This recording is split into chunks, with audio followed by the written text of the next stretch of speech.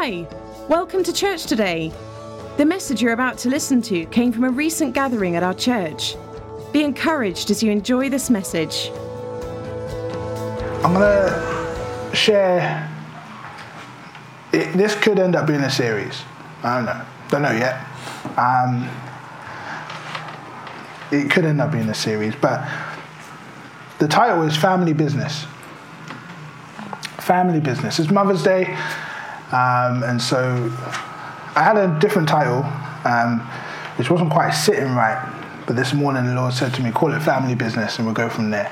So this might be Family Business Volume 1, Episode 1, Part 1. We'll see how it pans out over the coming months. One of the most incredible truths in Scripture is found in the first chapter. In the very first chapter of the Bible, you see this hidden truth about us being able to speak like and act in a manner like. Okay, it's there in Genesis 1:26, which says, let us make man in our own image. But let me give you some context behind that statement. Now, you know that statement was made on the sixth day of creation, don't you? You know that this was the Father speaking into existence mankind, his beloved, his chosen ones, the object of his affection, his poema, his handiwork, his workmanship, his masterpiece, the final crown of creation, the epitome of everything he wanted in creation, the object of his love, someone who could love him back by choice.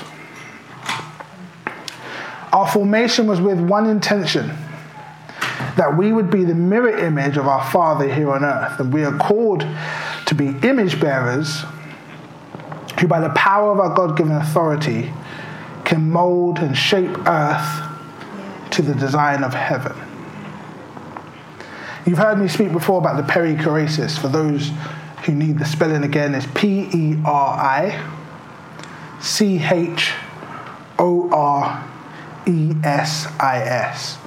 I ran that word by one of the Greek students at school this week just to check the diligence of my Bible study. He was pretty confused. He didn't know why I was asking him about it. He's definitely not a believer. He's like completely the other side.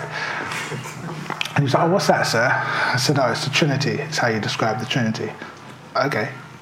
Perichoresis, the circle dance. Peri, where we get perimeter from. Choresis, where we may get the word choreograph, choreo, any sort of order. To place into order, but with a circular motion. So yeah, let's call it the circle dance. And the early fathers would use this to describe the revelation of the Trinity, which is still hard to digest, and to be honest, we will not understand it until we get to heaven. In heaven, we will see it in full, and we'll be able to understand, oh, that's what it looks like. That's how it operates. But for us, it's easy to maybe ascertain and begin to break it down in this way, to think of this circle dance. Now, I don't know if you're aware, but the Scripture talks about God being love. Okay? God is love. Now, if that is the case, then there could be no time in history that he was by himself. Because the very definition of love is that it is other-orientated. Okay? It is defined by its release to one another, and it's put into its final form, as it were, and its best form when it's returned. So he had to, now he could have had love and been alone. But for him to claim that he is love, there had to be relationship. And so there was no point, at any point, any member of the Trinity was alone. There is no singularity. There was no discord. There was nothing but harmony. The purest form of harmony. No one greater than the other. No one less than the other. No one interrupting the other. Think about some of your relationships, maybe your marriage, those conversations. Imagine if no one interrupted you. Oh, wow. Bliss. Anyway, it's Mother's Day. It's not marriage conference. We're going to leave it at that. No interruptions, no distractions, no disruption, no discord, no unease, no insecurity, no falling away out of fear, no maybe I can't because what if I get rejected? Not even the very idea of rejection was present. Imagine what that would feel like, to be in a relationship where there was not one point where you could ever imagine being rejected. That was the union which the Trinity exists in and existed in as they spoke the words of Genesis 1:26. And so you have this, you maybe liken it to 3 spinning tops, as it were, just constantly going, this circular motion, constantly giving love, receiving love, thank you, giving, receiving, facing each other. Okay, we know that from John 1, where it says, and the word was with God. That word there, pros, means face to face with God. Okay, it doesn't mean side by side, it means face to face. And so the Holy Trinity exists in this face to face, all facing each other, all serving each other. Okay, this circle dance, and it's furious, it's violent, it's passionate, it's full of dynamic power, and it's crackling with excitement at the potential that can happen, and let there be light, bam, boom, light was created. And then it starts to spin, the spin carries on. And then a decision is made. Who knows who made the decision? But a decision is made. One of the 3, and all 3 say, yes, we agree, because why? There is no discord, there is no disharmony, we're only one, we're a symphony. Okay? And out of this decision is made. Let's separate the light from the dark. Let's call it night, let's call it day. And that was the first day. And then the second day comes, and then the third day comes. And out of this mad maelstrom of love, creation, and everything we know to be created is established. And on the 6th day, it was still not enough.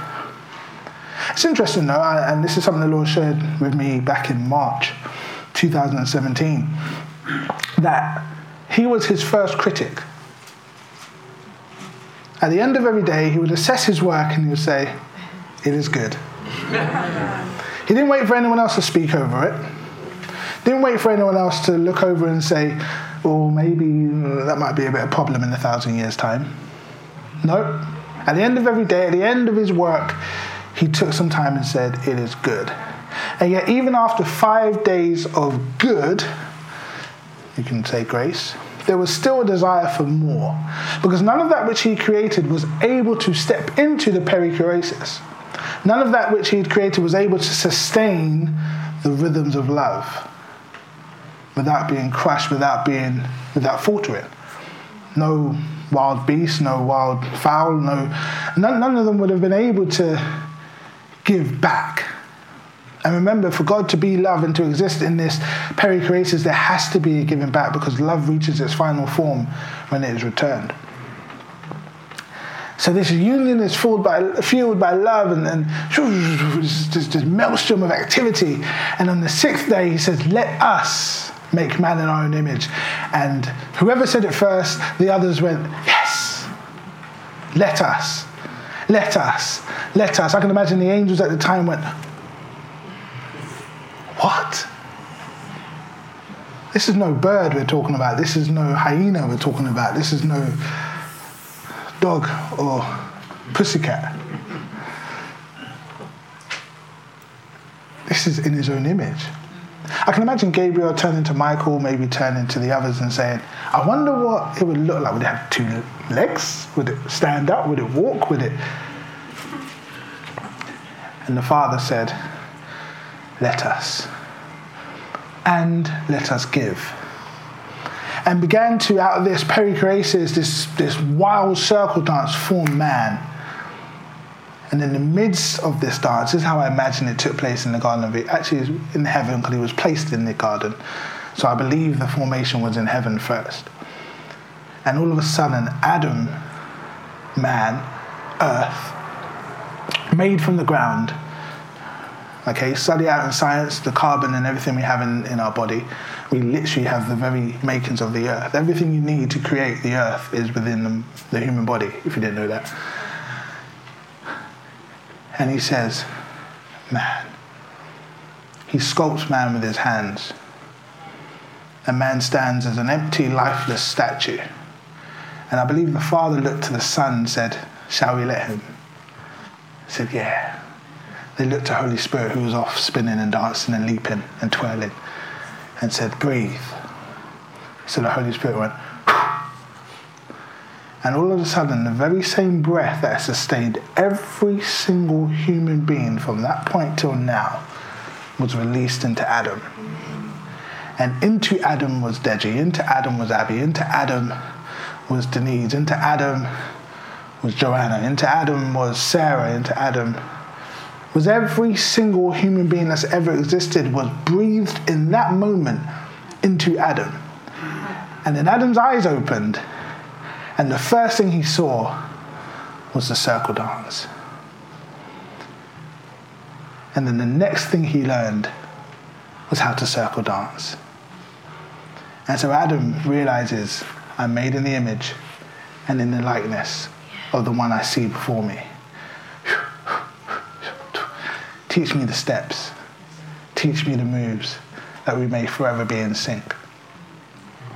It was so powerful, the reality of this circle dance, that Adam, when he was placed in the garden, would see something that had no name and be able to call it. And it was. He was able to exercise dominion and authority over a land which yielded itself to him. There was perfect order. The cosmic order of all things was set in alignment, because there was a man from the family of this circle dance in the midst. This union, like I said, this union was fueled by love. If you ever realize this, the Holy Spirit makes God's fatherhood real to us. When you spend time with him, you leave with this deep set knowing of his fatherhood. And you leave with a deep set revelation of the sonship of Jesus and his ascendancy to the throne of heaven. You never meet one without meeting the others. I used to have that typical been in church my whole life question, well, who do I pray to? You know what the answer is? God. Which one? God. It's fine, we'll figure it out. But over time, as you build a relationship, you realize when Holy Spirit is in the room. You realize when you're engaging with Christ, the living word, the bread of life, the bread of heaven. You realize when the Father has something to say. Quick, everyone be quiet. Father speaking. And so we're made in the image to function like, to speak and act in the manner like, okay? It says that after our likeness, it's not just to look like, but it's actually to function in the same way. So ladies and gentlemen, I want to invite you today to an examination and an exploration of the family business. Okay? Because if I look like and I function like my father, therefore there must be things I must realize that I'm now capable of doing that maybe before now I didn't. Welcome to the family business. Let's quickly jump into it. There's loads of scriptures today. John 1:18. This is Jesus. I believe it's Jesus speaking, or John speaking of Jesus.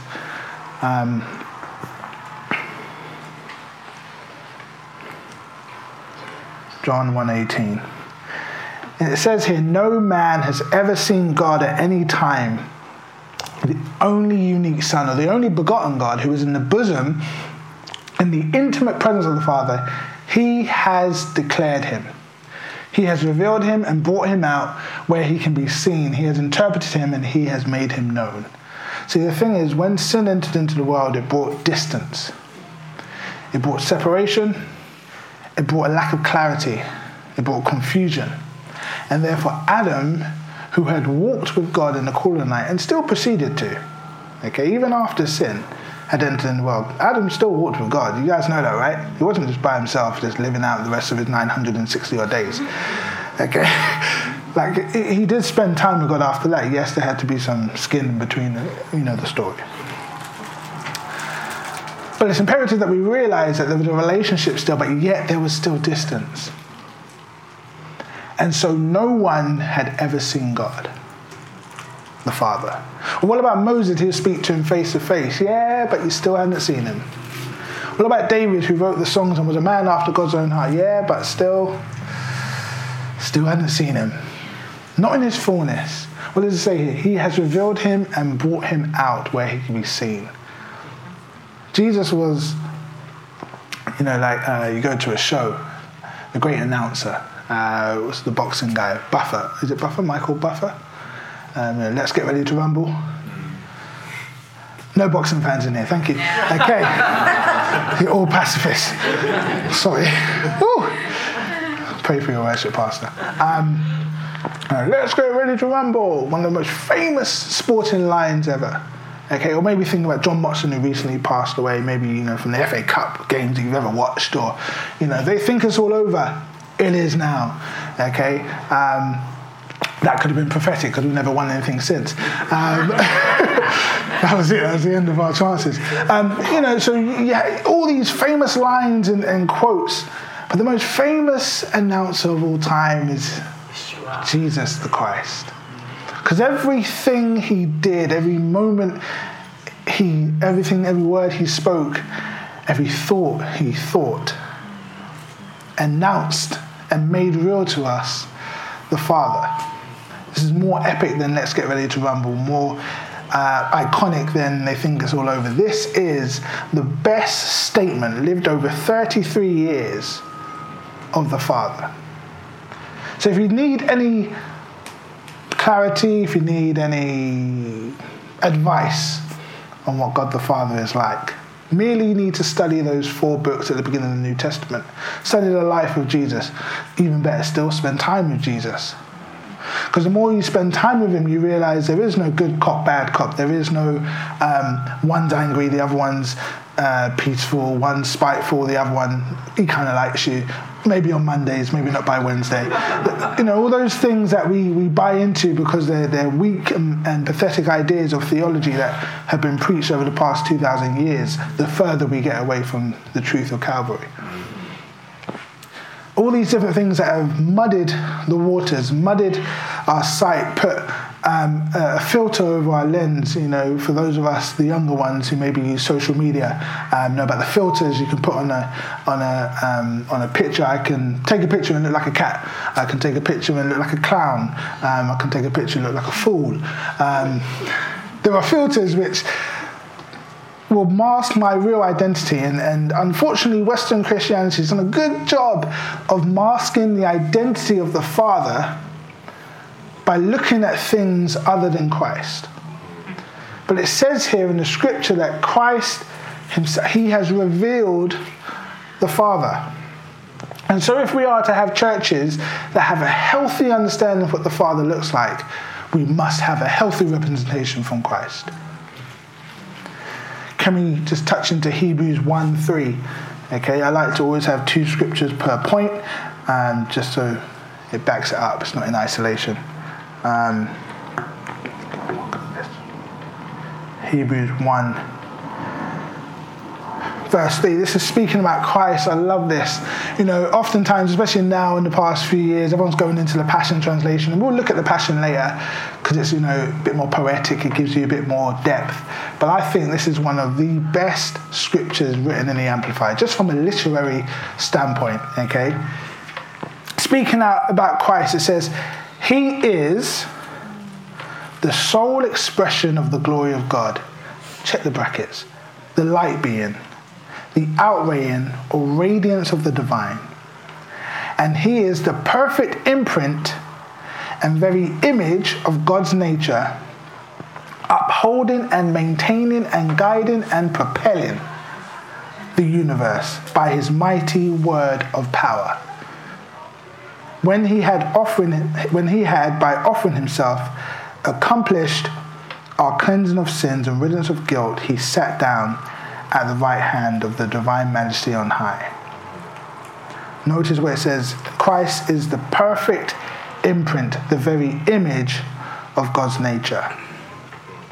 Now there are 4 areas I want to speak on regarding this family business, okay, that we must be aware of. The first one is our thoughts. Okay, let's turn to Isaiah 55 and we'll read verse 8 and 9. Again, these scriptures may be familiar to you. You probably heard them a few times. This is the Father, okay? The Father speaking. For my thoughts are not your thoughts, neither are your ways my ways, says the Lord. For as the heavens are higher than the earth, so are my ways higher than your ways, and my thoughts than your thoughts. So the Father is saying, when it comes to the way I think, I am so far beyond you. The only way I can compare it so that you understand is that as the heavens are as high as the earth. So think about that distance. That is the kind of intellectual comparison that we have between the two of us. It's a bit of a humbler, isn't it? You may be the smartest person in the room until the Father walks in. But then maybe think about... Okay, no, we won't get into that. We'll get into that in a minute. So you have a situation here where the Father is detailing the gap between you guys there and me here. Not really to put you down, but just to put a bit of context on how this relationship runs. Now, when I was younger, I would read or I heard this scripture, and it was intimidating because I thought, well, I can never think like God. I would never be able to comprehend. And we put those kind of ideas into our songs and we think they're spiritual and scriptural. So let's go to another scripture, which is one of my biggest bugbears, right? 1 Corinthians 2, 9, and we're going to end up in 12. 9 to 12. 1 Corinthians 2, 9 to 12.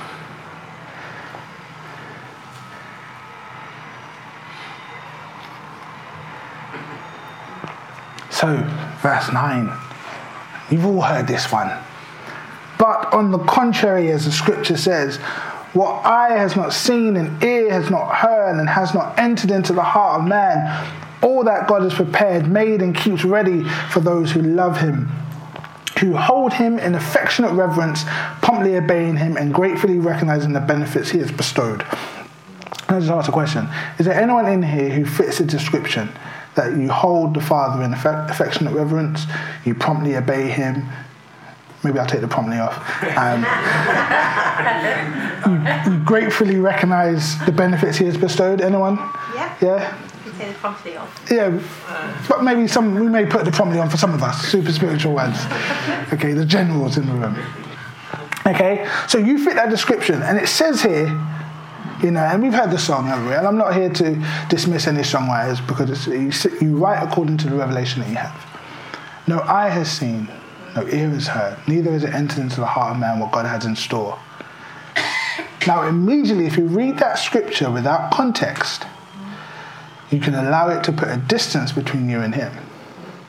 And what we have done in Western Christianity is gone, okay, there are some things I can never access. And most of the time we put that into the eternal life. We go, oh, that must be for heaven. When I get to heaven, I'll understand these things, what eye has not seen, and these mysteries. And then you read verse 10. Verse 10 it completely messes up that idea. So remember, we've got these thoughts which are higher than our thoughts, and we've got this, God has prepared these things, and it's beyond our understanding. Verse 10. Yet to us. Who? Us. God has done what? And revealed them.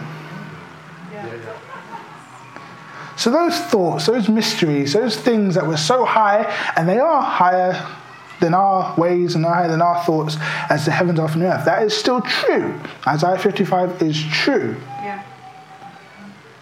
There is still a massive, if I could say, intellectual gap between me and God. There are things I can figure out in my own intelligence, and then there's the stuff he works out, the wisdom that he provides. And then there's God, okay? And it'll be very easy for me to say, well, I can never, ever access those thoughts. I can never access that wisdom. I can never access those answers. They're beyond me. And maybe in those times when you're waiting for an answer, maybe those times when you're waiting for God to move, it's easy to make a false theology where we say, okay, maybe not. Maybe he didn't want me to hear. For no eye has seen, no ear has heard, and it's not entered into my heart. But it says here, yet to us.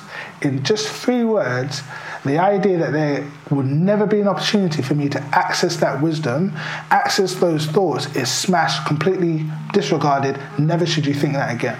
Amen. God has unveiled and revealed them by and through his Spirit. Why? How? For the Holy Spirit searches diligently, exploring and examining everything. Again, this is one of the Amplify's top scriptures. I think it's just great. Even sounding the profound and bottomless things of God, the divine counsels and things hidden and beyond man's scrutiny. Verse 11. For what person perceives, knows and understands what passes through a man's thoughts except the man's own spirit within him? Just so no one discerns, comes to know and comprehend the thoughts of God except the Spirit of God. Okay? So it's saying, even your own thoughts, only your own spirit can know. Only your own spirit knows what you're thinking about that situation. You know? In the same way, only the Spirit of God really knows and understands God's thoughts on a matter. Verse 12, now we have not received the Spirit that belongs to the world, but the Holy Spirit who is from God, given to us that we might realize and comprehend and appreciate the gifts of divine favor and blessing so freely and lavishly bestowed on us by God. So we have not been given a spirit that belongs to the world. We've been given the very same Spirit which diligently searches the profound and bottomless things of God. So the first point about this family business, and I want you guys to say this with me. Lord. Oh, guys, come on, you're going to have to say it. But Lord, let the thoughts of heaven be mine. Let the thoughts of heaven be mine. Why? Because it can be. It says here that we have been given the Holy Spirit who is from God. So you can walk into those board meetings, okay, and this is something we do at the house. One of the scriptures we talk about, Christ has become for me wisdom. I think it's 1 Corinthians 1:30. Christ has become for me wisdom. Anytime I need a situation, an answer at work, Christ, you have become for me wisdom. You have become for me wisdom. And so you're there figuring things out. And you're in this perichoresis, you're in this circle dance of union with the Father. And you're in need of an answer, okay? And the Father says, if only they would ask, because I give liberally to all and I upbraideth not. And the Son says, I have become wisdom myself. And the Holy Spirit says, I'm searching these answers out, you just need to ask. And then you ask, and the Father said, yes, he asked. I just wanted him to ask. And the Son says, he's pulling for me because I have become wisdom. And the Holy Spirit says, Christ, come. Let me just find what he needs. And he searches and he looks through the bottomless and profound things, the things that we can't even comprehend, the things that if it enters into our mind, it will blow our ever-living mind all the way into heaven. He searches and goes, that's the answer she needs. And instantaneously, he's like, in your ear. And that breath, you interpret as, you know what I think we need to do with the next quarter of sales? And then your boss turns around 2 days later and says, hey, I never showed you that PowerPoint. I never showed you that spreadsheet that we were compiling. But some of the things you said were very accurate. How did you know? I'm just giving some real life examples of how the family business, this is what we do in my family. Anyone else? Yeah. Let's move on to the next one. So we looked at the thoughts. Father, Lord, let the thoughts of heaven be mine. What about our speech? What about our speech? Hebrews 11:3.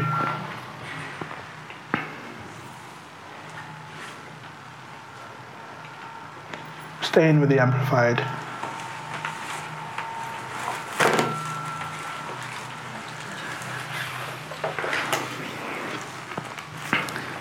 By faith, we understand that the worlds, during the successive ages, were framed, fashioned, put in order, and equipped for their intended purpose by the word of God.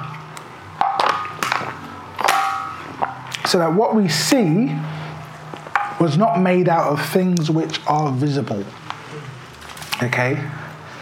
So what's it saying here? It's saying, we understand that everything in this world, we saw it in Hebrews 1, where it talks about everything is propelled and sustained and held together, and Colossians and backs it up.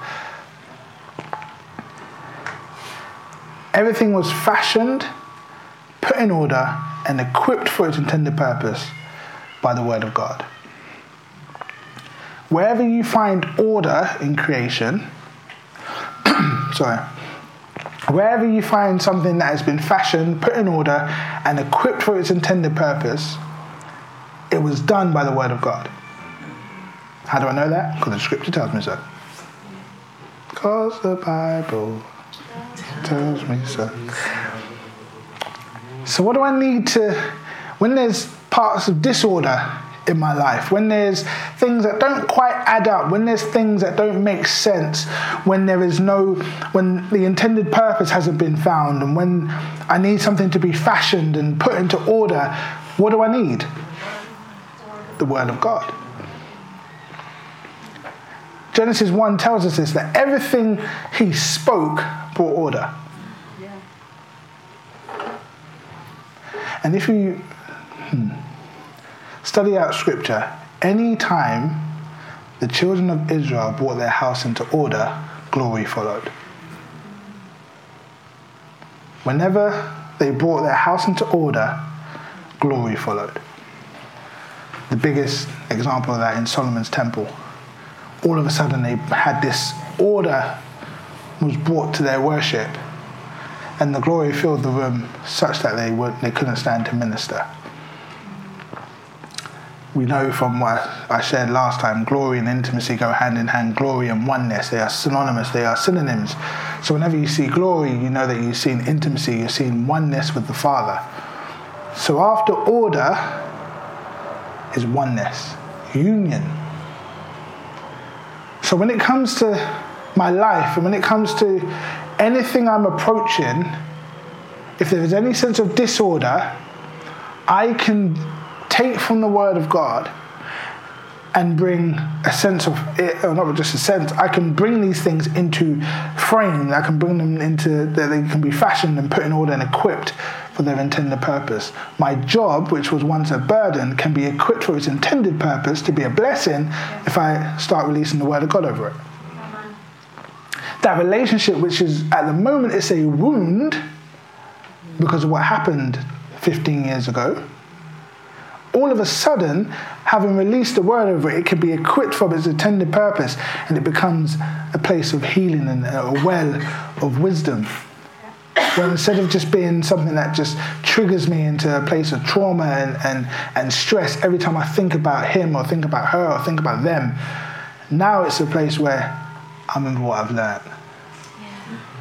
The Lord has turned a burden into a blessing. He's turned my mourning into dancing. See, he specializes in taking things that are out of order and bringing them into order. How do I know that? Because Genesis 1, it opens up with disorder. Okay? He was literally presiding over chaos. The worlds were without form. And then he said, let there be light. And over the course of the next 6 days, culminating in this, the moment we described earlier, he goes from chaos and disruption into framed, fashioned, in order, equipped for its intended purpose.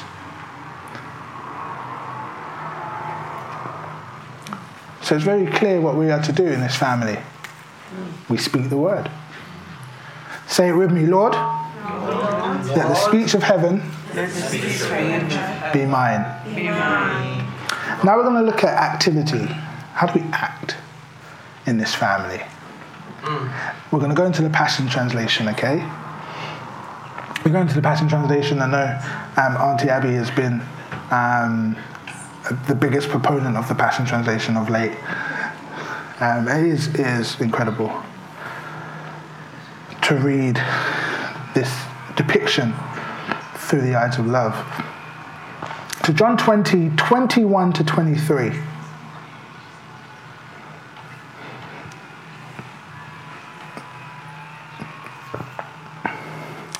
It says here, Jesus repeated his greeting, "Peace to you."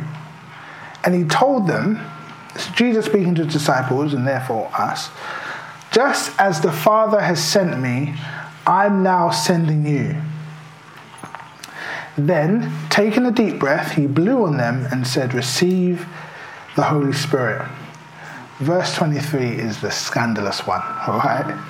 He says, "I send you to preach the forgiveness of sins, and people's sins will be forgiven. But if you don't proclaim the forgiveness of the sins, they will remain guilty." So he's placed this word and unction inside of you and says, go on.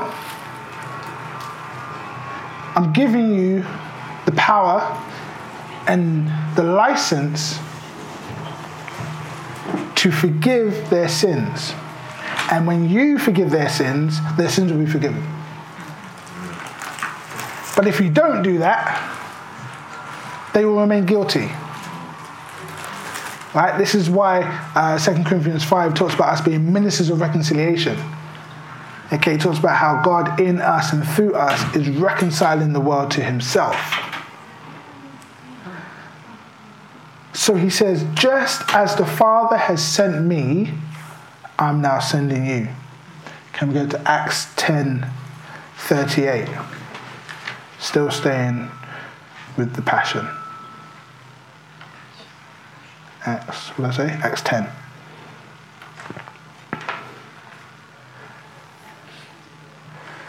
This is Peter in one of the foundational sermons preached to the Gentiles, okay? So he's at the house of Cornelius here. Peter himself has had to go through a bit of a rebirth and a rethink about the scriptures and about evangelism, okay? And this is what Peter says about Jesus, okay? Verse 38, he says, "Jesus of Nazareth was anointed by God with the Holy Spirit and with great power. He did wonderful things for others and divinely healed all who were under the tyranny of the devil, for God had anointed him." What did Jesus say in John 20? He said, "As the Father has sent me, I now send you." How was he sent? He was anointed by God with the Holy Spirit and great power. He did wonderful things for others and divinely healed all those who were under the tyranny of the devil, for God had anointed him.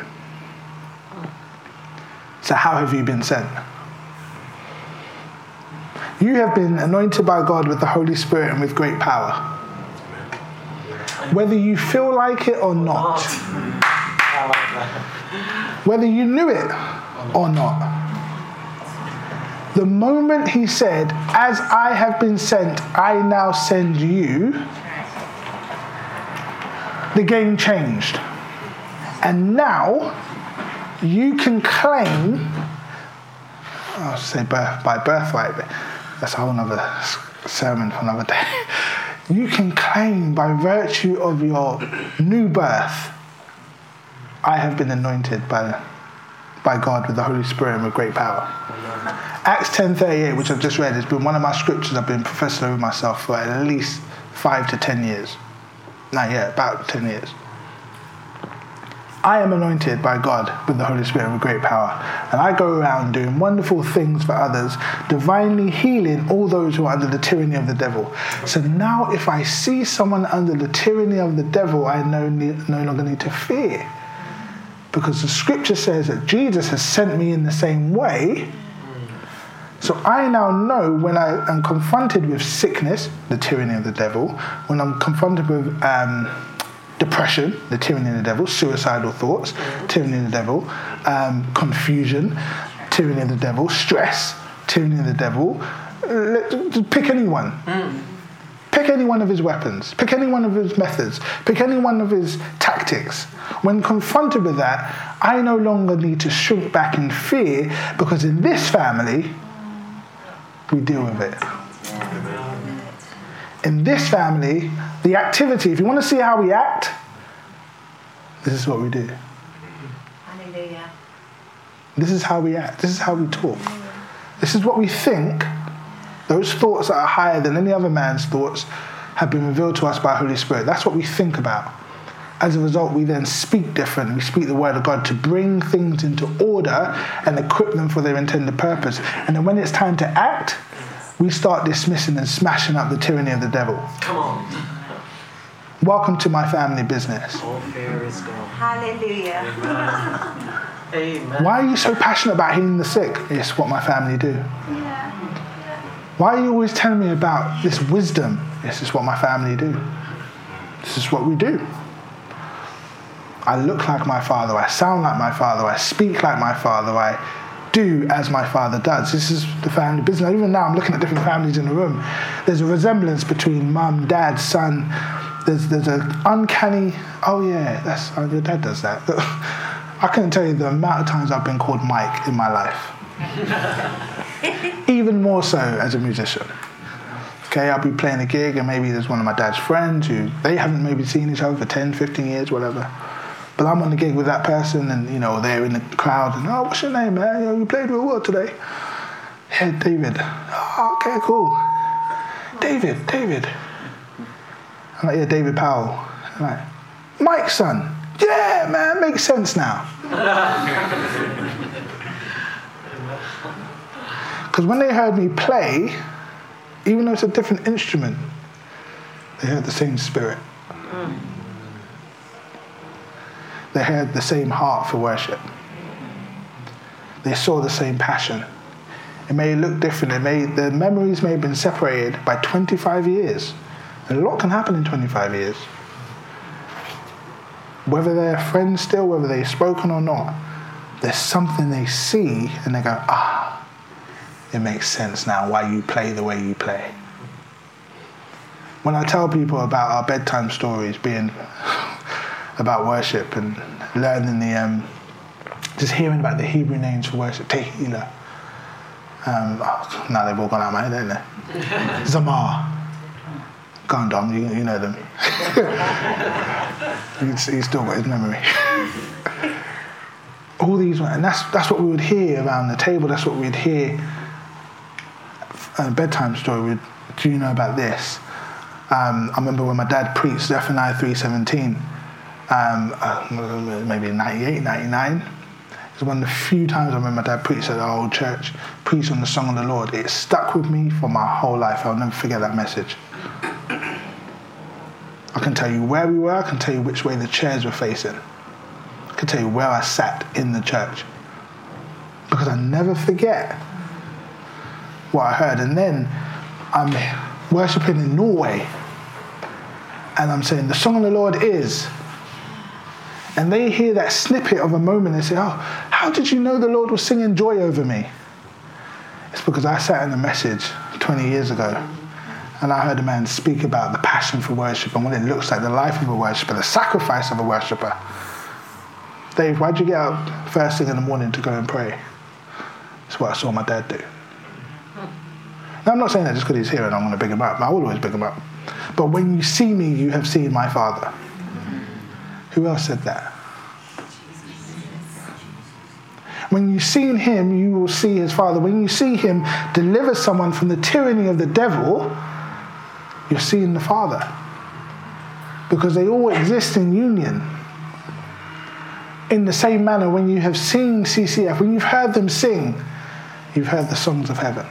That's why when Cynthia came and said about the rhythms sent from heaven, it was like, and as soon as there was a gap, it didn't take too long.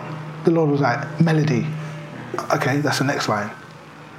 And then we got the co-sign from Samuel, our resident songwriter. He was like, yeah, good. He was like, yeah, good, Dave. I was like, all right, okay, that's in. We're in. Don't need to do anything else. Let's keep it there.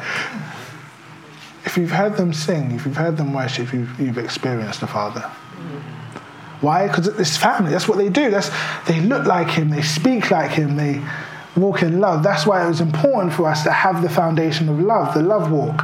Because if he identifies himself as love, as the Father does, I am love, how can you be in the family of his and not walk in the same way? Before we start talking about delivering the sick and before we start talking about tithing, let's go there. Before we start talking about that, just talk about love for 20 weeks. Let's see how many people stick with us. Oh, it gets a bit same message. I'm logging on again. The love walk. Whew. Okay, Pastor. Another one. How many more? How many more? So tell you how many more? Until you begin to look like love. Amen.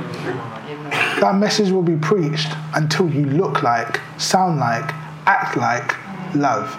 Because there is absolutely no way we can repopulate the earth, which is our role in our dominion, to go forth and multiply as of our own kind. The Lord won't take the risk that you will multiply and bring out something which is not of love.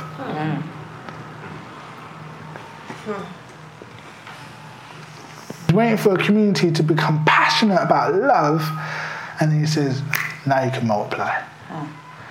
Now you can bring one more. Now your children will enjoy the worship. Now they'll begin to experience things and sense things and have dreams and interpret tongues.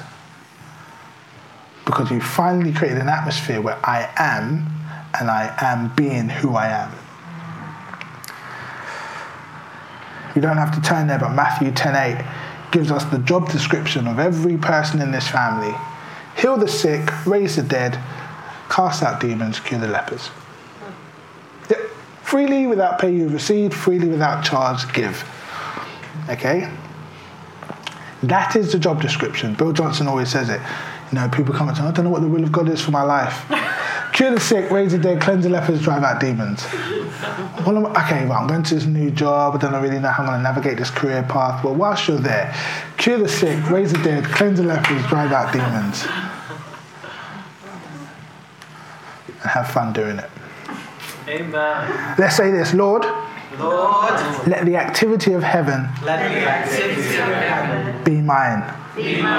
So we've looked at thought, speech, activity. The final one we're going to look at is authority. Authority. Romans 8:14 to 19.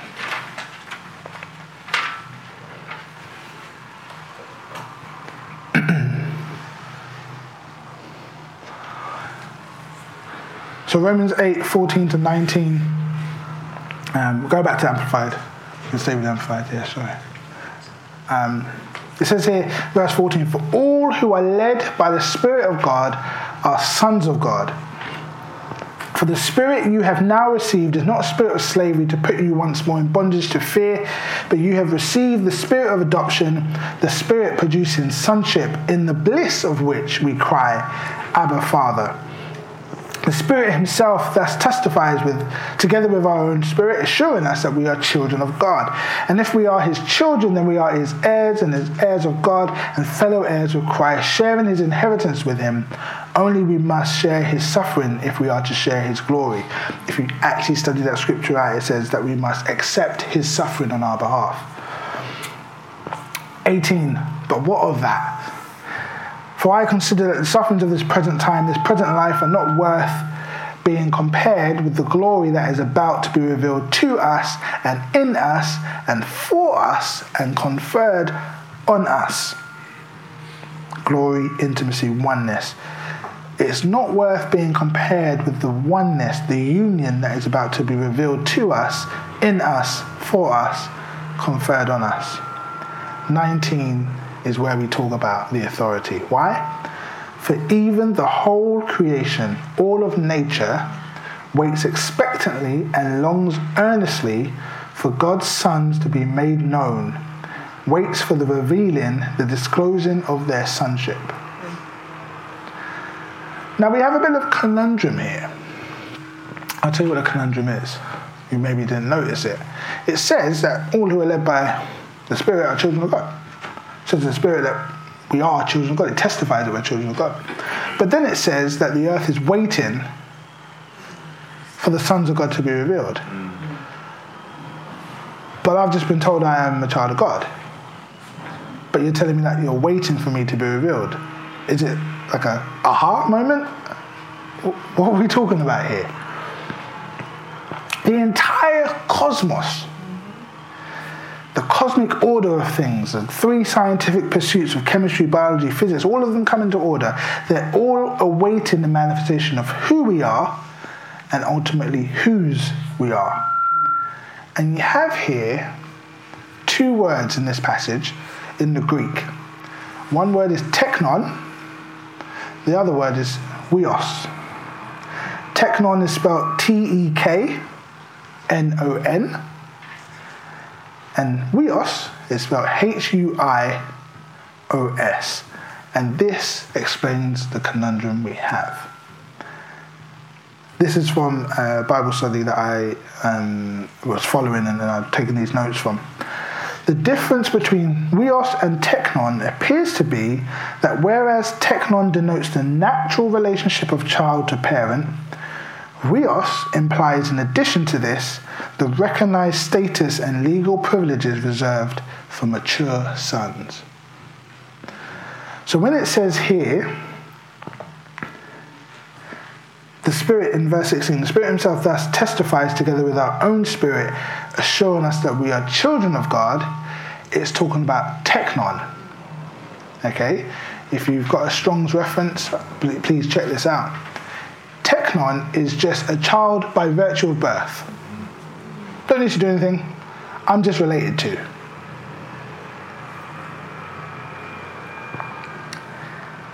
But then later on when it says creation is waiting for the manifestation of the sons of God, it doesn't use the word teknon, which is a child just by birth. It uses the word huios, which is a child who's reached maturity.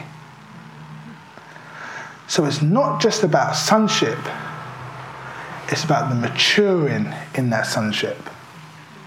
It is the mature sons of God that creation is waiting for.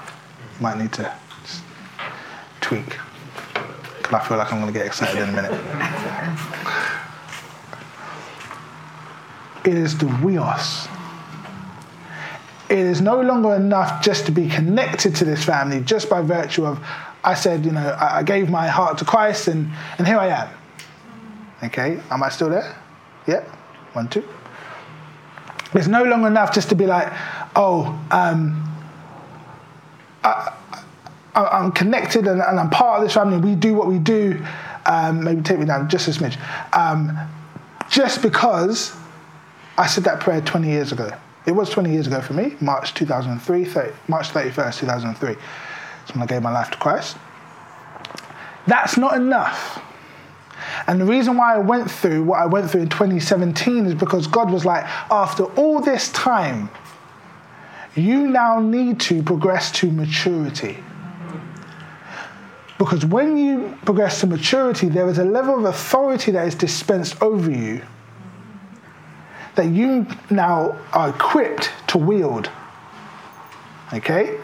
So now, there are battles that I take on now that he never would have asked me to take on in 2012. Because it would have crushed me. Or it would have taken me away from the faith. Indeed, there were certain battles I faced in those early years as a teenager or whatever that did threaten to take me away from God, and maybe in my mindset I was.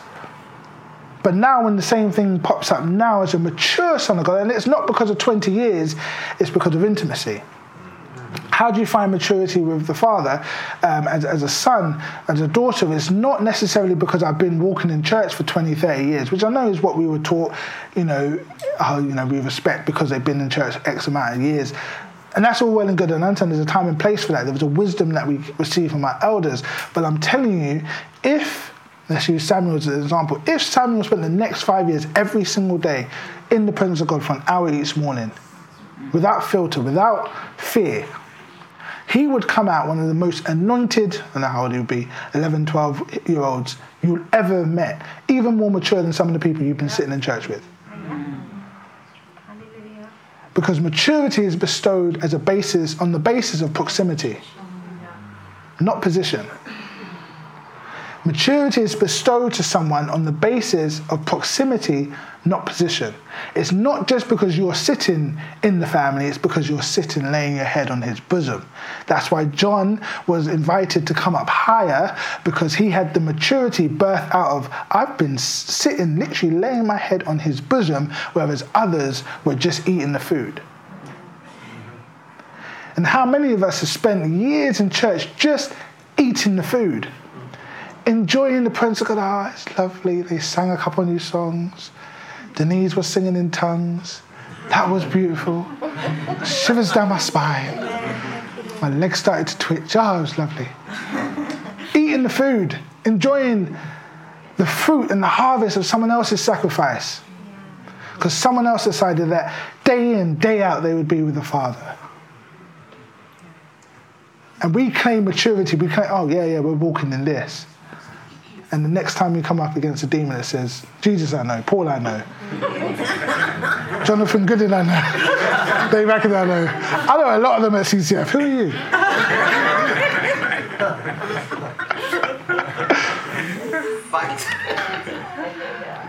Who are you? You claim, but who are you? Where's your maturity? Yeah, David's friend. That's not enough anymore. Yeah, Rod Anderson, meaning, yeah, we're close. No, that's not enough. Pastor Roller's walked that walk. He's learned what he's learned about love. What about you? What have you learned? Because if after 20 weeks you still haven't got anything, come on. We have to go through another 20 weeks. If after all this time we're not ready to mature, we will not be given the privilege of walking in the manifestation of Romans 8:19, where creation starts to bend itself. So Jesus. Peter and John discovered this. That creation itself can bend itself to the will and the unction of the Holy Spirit. How his shadow would heal people. Shadow is a natural occurring thing. You only see a shadow because you're standing in the light. It's another message. Okay? His shadow began to exude that which was on him and overshadowing him. Because he has spent so much time with the Holy Spirit, because he spent so much time with Christ and just learning about what it means to be a child of God, a weos, not a teknon, not someone who's associated just because I was in there in the room when he showed up. No. I'm associated because he knows my name. He knows my name. He knows if there was only one house left on the face of this planet where he was welcome to come, kick off his shoes and take over and do whatever he wanted, it was at CCF. Amen. He knew it's there. And if ever that couldn't happen, I'll go to all 30 houses. I'll go to all 50 houses because I know I'll be welcomed by the mature sons, the ones who are ready to walk in authority.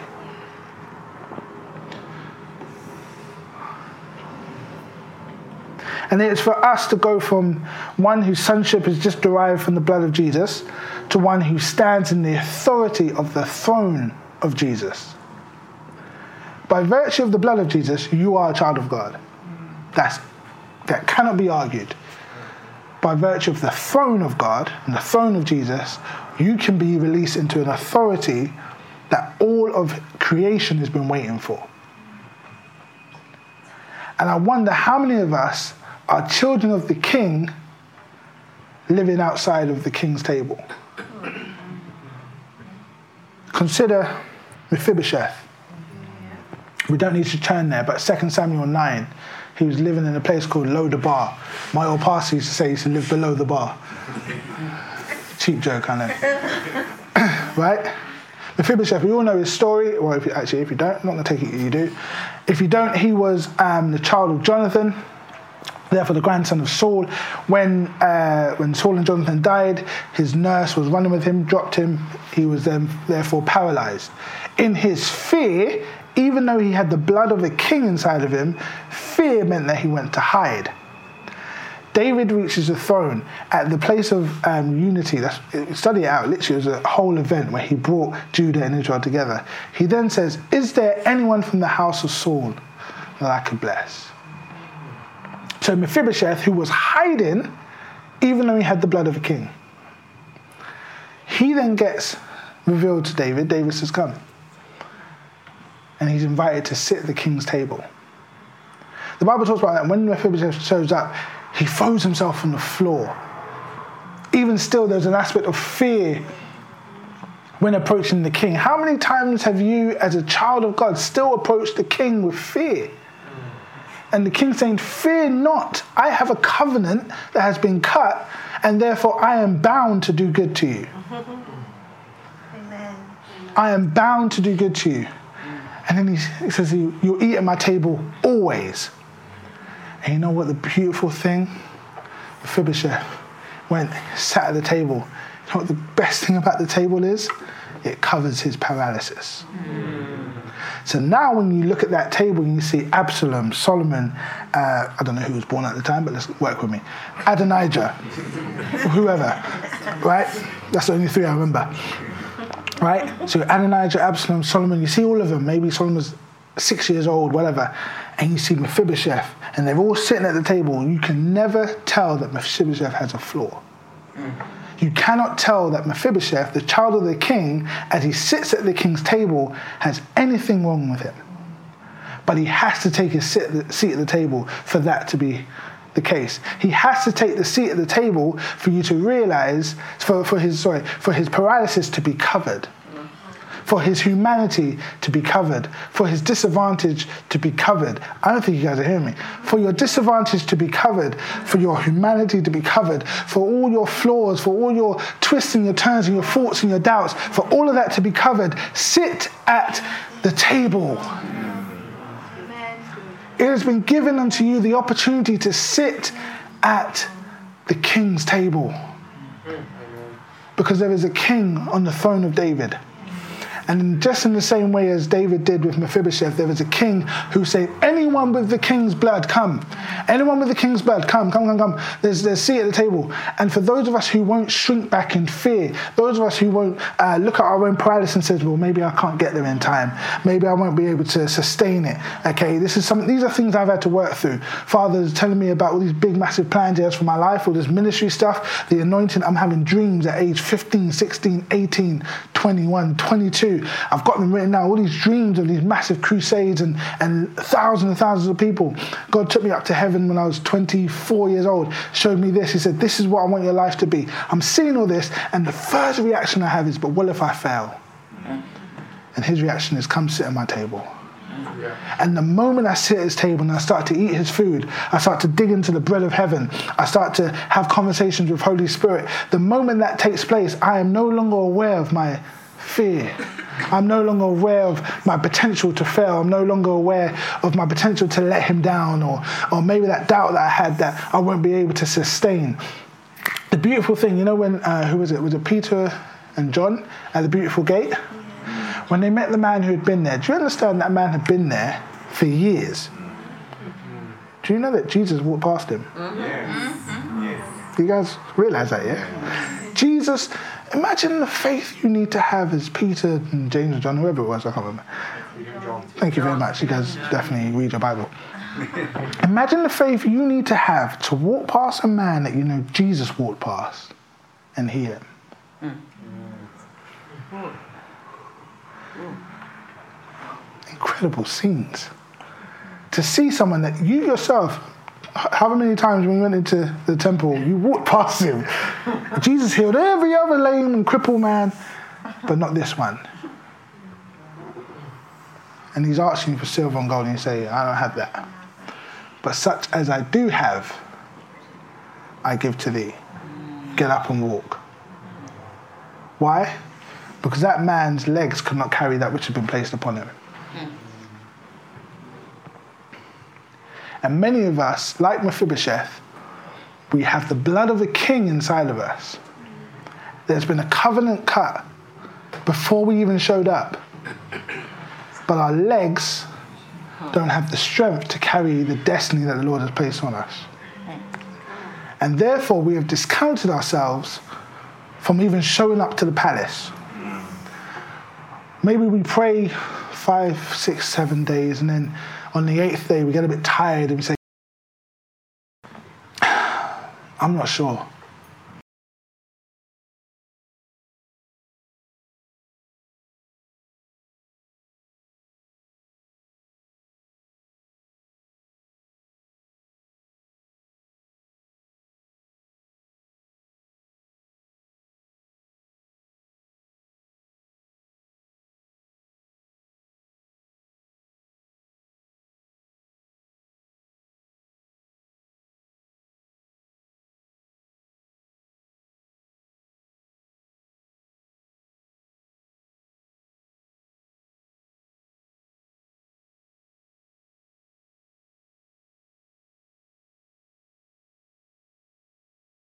He is raising up his son. Perfect. But this is what has happened. Look across the world. The Lord is raising up sons. How do we know that? We had a period just around the pandemic where all the church fathers started to pass away. All the previous generations. And I remember a friend of mine came to my house in 2015, 2016, and he sat and he said, Dave, I just sense it in my heart, in the next 5 to 10 years, we're going to see a lot of them pass away, you know? And we're going to have to be ready to step into those positions of leadership and ministry and whatnot. 2020 hits. Within 5 to 10 years, this bishop, you know, all these, from especially in the Pentecostal churches, Kojic, Church of God of Prophecy, all these stalwarts who led churches for 40, 50 years, all of a sudden they began to pass away. Nature abhors a vacuum. And so the Lord is calling out for the next generation of sons and daughters to no longer define themselves just because of the blood that runs through their veins, but by their position and proximity to him, sitting at the king's table. When Mephibosheth sat at that table, no one knew he was a cripple. All they knew was that he was a son of a king. Because the only qualification that was needed to sit at the king's table was, are you a son? Or do you have the king's blood? If you do, take this elevated position of influence and authority. So this is our family business. We think like our father. We speak like our father. We act like our father. But all that is all well and good. Now it's time to move into the authority of our Father. Now is the time to look out on the crowd and declare, thus saith the Lord, and no longer have any doubts. This is what the Lord is doing in this time. Here's the direction. This is the way to go. Go. This is what we should do in this business. We're going to do it. This is what I'm going to do in my business. This is what I'm going to do. This is the career I'm going to go after. This is what I'm going to do. It's having the authority to know I have spent time with him. I have been with him. And I didn't even realize this until just now. I lived this out this past 2 weeks. I wrote the first part of this message 2 weeks ago. And usually I have notes upon notes upon notes upon notes. And this is the first time I've just